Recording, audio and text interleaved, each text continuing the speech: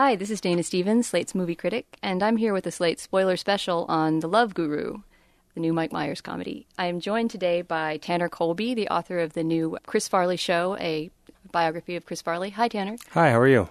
I'm well, except for the fact that last night.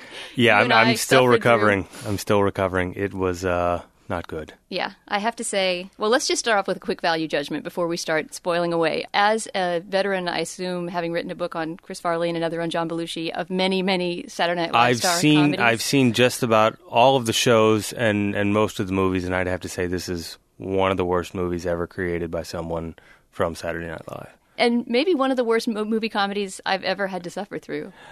That would not be an overstatement. Let's try to get across in a moment to our audience exactly how painful an experience it is to sit through The Love Guru. But first, maybe let's get to the plot just very quickly so people will know exactly what it is that we're talking about. So everybody beware, if you're dying to see The Love Guru and you don't want all the plot secrets to be spoiled, turn off your podcast now. Let's just call them secrets because there's not really a plot. So to call them plot secrets would be a bit of a misnomer. It's tough to spoil a movie that's this unstructured. But do you want to take it away? We begin in the ashram of Guru Pitka. We begin in the ashram of Guru Pitka, who is played by Mike Myers, who is the self-help guru to the stars, several of whom show up in cameos, and he teaches jokey platitudes that are often thinly veiled double entendres for Mike Myers' obsession with genital references and caca jokes, which we'll get to later. And he's hired by Jessica Alba, who's the head of the Toronto Maple Leafs hockey team, to restore the love life of their lead hockey player, played by Romany Malco. And if he restores their mojo and helps them win the Stanley Cup, then he'll get to be on Oprah, and he'll be a better guru than Deepak Chopra. Because one of the running jokes of the movie, which is never funny, even the first of the 100 times, is that he's the second most famous guru in the world after Deepak Chopra, and is trying to one-up Deepak Chopra. Yes. All right, so that sets it up fairly well, right? We're trying to restore the mojo of Romany Malco so that the Toronto Maple Leafs will win the Stanley Cup. And right.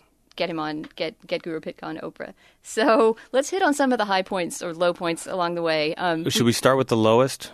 Sure, go ahead. What's your lowest? Well, the lowest, I think, one of the celebrity cameos who turns up is Ben Kingsley, as in Sir Ben Kingsley. Oh, that's right. This is the nadir. You're right. This is the spiritual nadir and comic nadir of the movie, for sure. He shows up as Mike Myers' guru in a flashback, teaching Mike Myers, the Zen principles of life, at which point Ben Kingsley, who's cross-eyed, who's violently cross-eyed, that's the not funny side gag for Ben Kingsley, decides that to teach his student a lesson, he's going to piss in a bucket, and then they're going to play basically a game of tag or dodgeball, a dodgeball tag type game with mops dipped in urine. And so they dip the mops in the urine and they pull out these yellow mops and they run around chasing each other with mops covered with urine. It's not funny. It's the product of a twisted mind, and God only knows how Ben Kingsley of Gandhi, of so many Sir Ben Kingsley decided to piss in a bucket and chase people around. I wonder with how far into mops. the shoot Ben Kingsley realized, I've gotten myself into this, and I'm contractually obligated to make people sword fight with mops. I don't know that he did, because it's a weird thing. People who don't know funny, and they really are desperate for the chance to be funny. When Steven Spielberg directed 1941, the World War II comedy that he did, he had no tone for comedy. He has no sense of it. But he was directing what was ostensibly a comedy with John Belushi and all these other people, and he actually called Joe Flaherty, one of the comic actors, into his trailer to look at the dailies and asked him, "Is that funny? Was that funny? Do you think that was funny?" And Flaherty was like, "Oh, we're in trouble." And so I think there's a lot of these dramatic actors who, oh, he's the Austin Powers guy. He'll give me a chance to be in his movie. I'll go do it. He must know what's funny, so I'll do whatever he says. I guess that could be the case. The Ben Kingsley, though, was truly, truly a shocking cameo because, he is a pretty smart guy who's picked some roles with some wit and levity before. He's even played in comedies. But, yeah, there was just a really sad sense that he was locked into somewhere very, very bad. I couldn't really believe it was Kingsley at first when I saw him. I thought they had found a ringer or something because it seemed too unbelievable that he would actually have accepted the role. A very small part, too. Let's talk about a couple of the other celebrity cameos because there's a strange sense here that Mike Myers is calling in every Hollywood favor he ever had to get these people to sort of parade cadaverously through his movie and these utterly empty cameos. Who were some of the people who appear? We had Jessica Simpson, who shows up at his ashram, and also Val Kilmer, I kind of laughed at the Val Kilmer cameo because he's such a non-celebrity today that just seeing him show up in a movie was funny. And the one celebrity cameo I also kind of felt bad for was Mariska Hargitay from Law & Order SVU.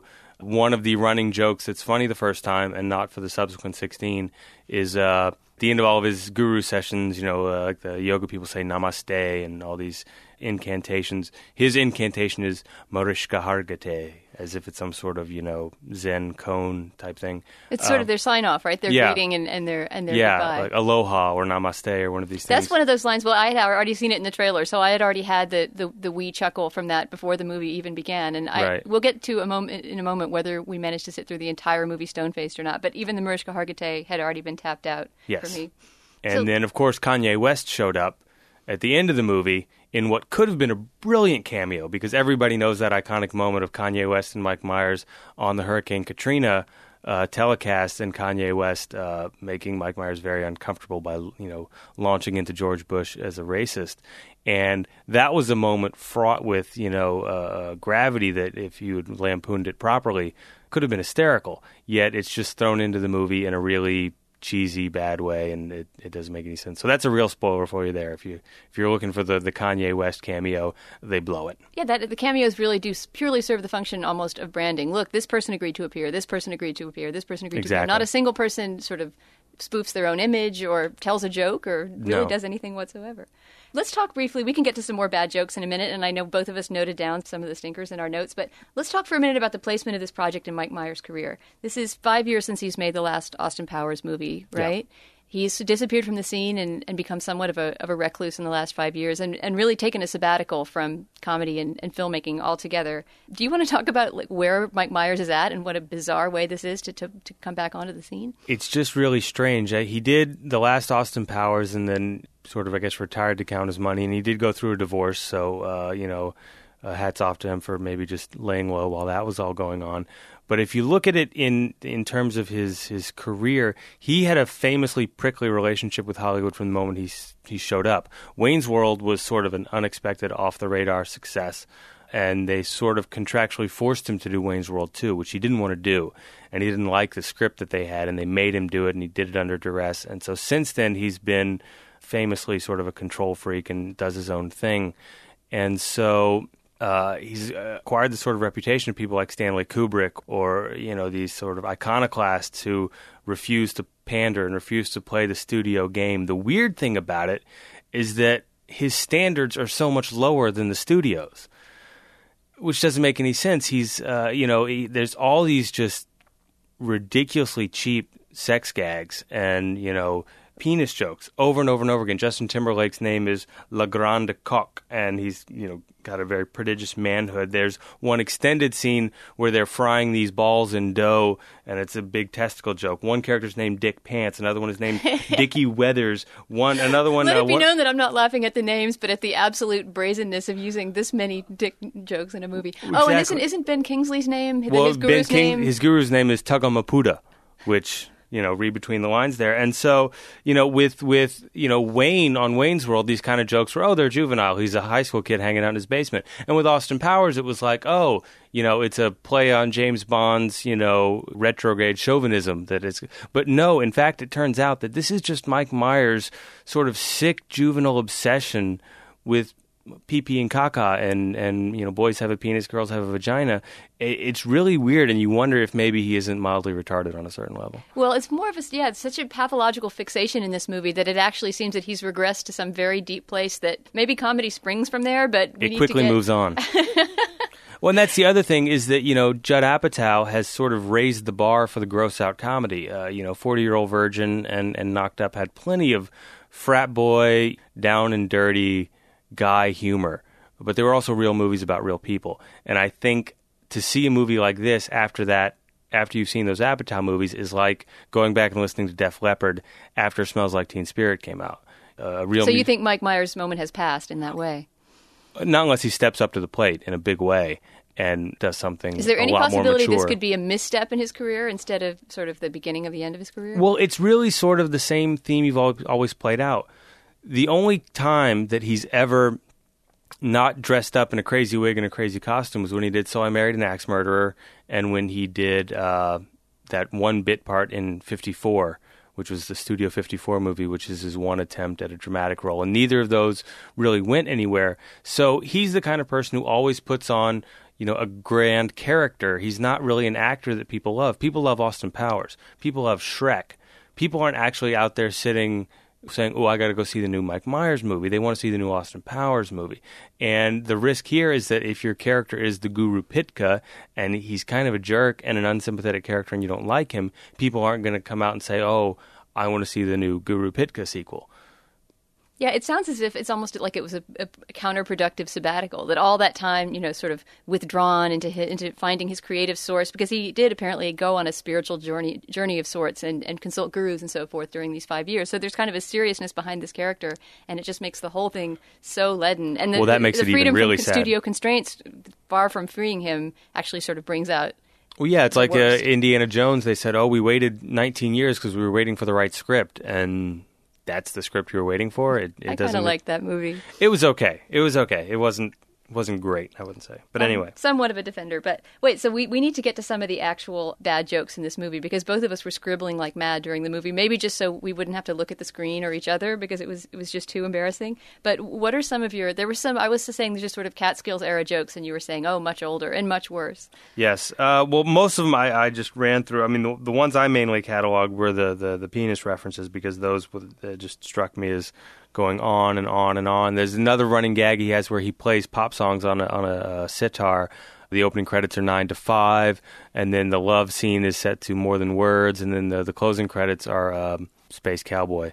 It's really too bad the musical sequences weren't funnier, because, I always found that even in the weak Austin Powers movies, he's just a funny singer and dancer. He's really gifted at doing that kind of parody of a musical number. Well, yeah, Dr. Evil doing Hard Knock Life in Spy Who Shagged Me or Goldmember, whichever one it was hysterical. And here it's just tone deaf.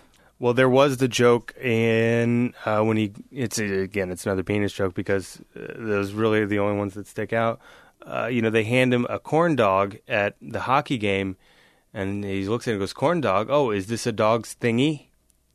Like, we're supposed to laugh at that, and that's a really good example. And even the second of silence after you said just that very much captures the mood of seeing this movie. Like, I just want to get across to people that there's tons of dead air. It's a strangely claustrophobic feeling experience to see the movie, even though it's only 88 minutes long. Yeah, when somebody comes in and says, "Oh, your assistant Richard Pants is here," he goes, "Oh, you mean Dick Pants?" And part of the joke is supposed to be, of course, that Guru Pitka always milks his own jokes. So we have to hear many, many jokes twice in a row. Another funny sort of story touch that's completely unbelievable is that everyone in the movie finds Guru Pitka really funny. Jessica Alba cracks up at all his incredibly insulting, dirty, sexist jokes that he makes at her expense. Romany Malco is always laughing. Romany Malco's mother, who becomes a pivotal character late in the movie, can't stop giggling at the wee-wee jokes of Guru Pitka. And it points up all the more strangely why we in the audience are sitting there stone-faced. Yeah, as our proxies in the movie, the supporting characters are not realistic at all, and that they like this person. It's very strange. Out of the kindness of our hearts, let's wrap up with the biggest spoiler of all. Was there one moment that you laughed in the movie or felt anything positive besides the sort of desperate desire to get out? Well, Stephen Colbert is the other cameo, and he plays an alcoholic, drug-addicted sportscaster at the hockey games. And I laughed at a few of his lines just because, he's got the timing to pull it off. But eventually they milked that joke for far too long, just like they do every other joke in the movie. Again, the only funny thing really, the only genuinely true moment, because it was a true moment, was a blooper from the closing credits. That's right, the outtake. We both laughed at the outtake. We both, they're doing a take, and they're focusing it on Vern Troyer, who plays Mini-Me. And who in this movie plays the coach of the hockey midget game. Hockey coach of the who's horribly treated, by the way. There should be laws. Little people protesting outside every showing of this movie. But so the frame of the shot basically catches all these people standing behind Mini-Me right at their belt line, and the cameraman is saying to the director and said, "Can I come in a little tighter here? All I'm looking at is guys' butts." And Mini-Me pauses for a moment and says, "Well, now you know what it's like."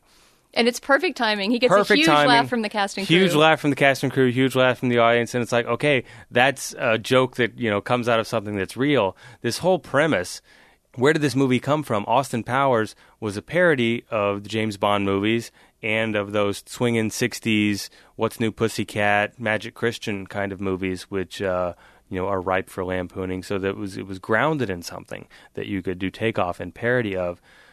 This, who cares?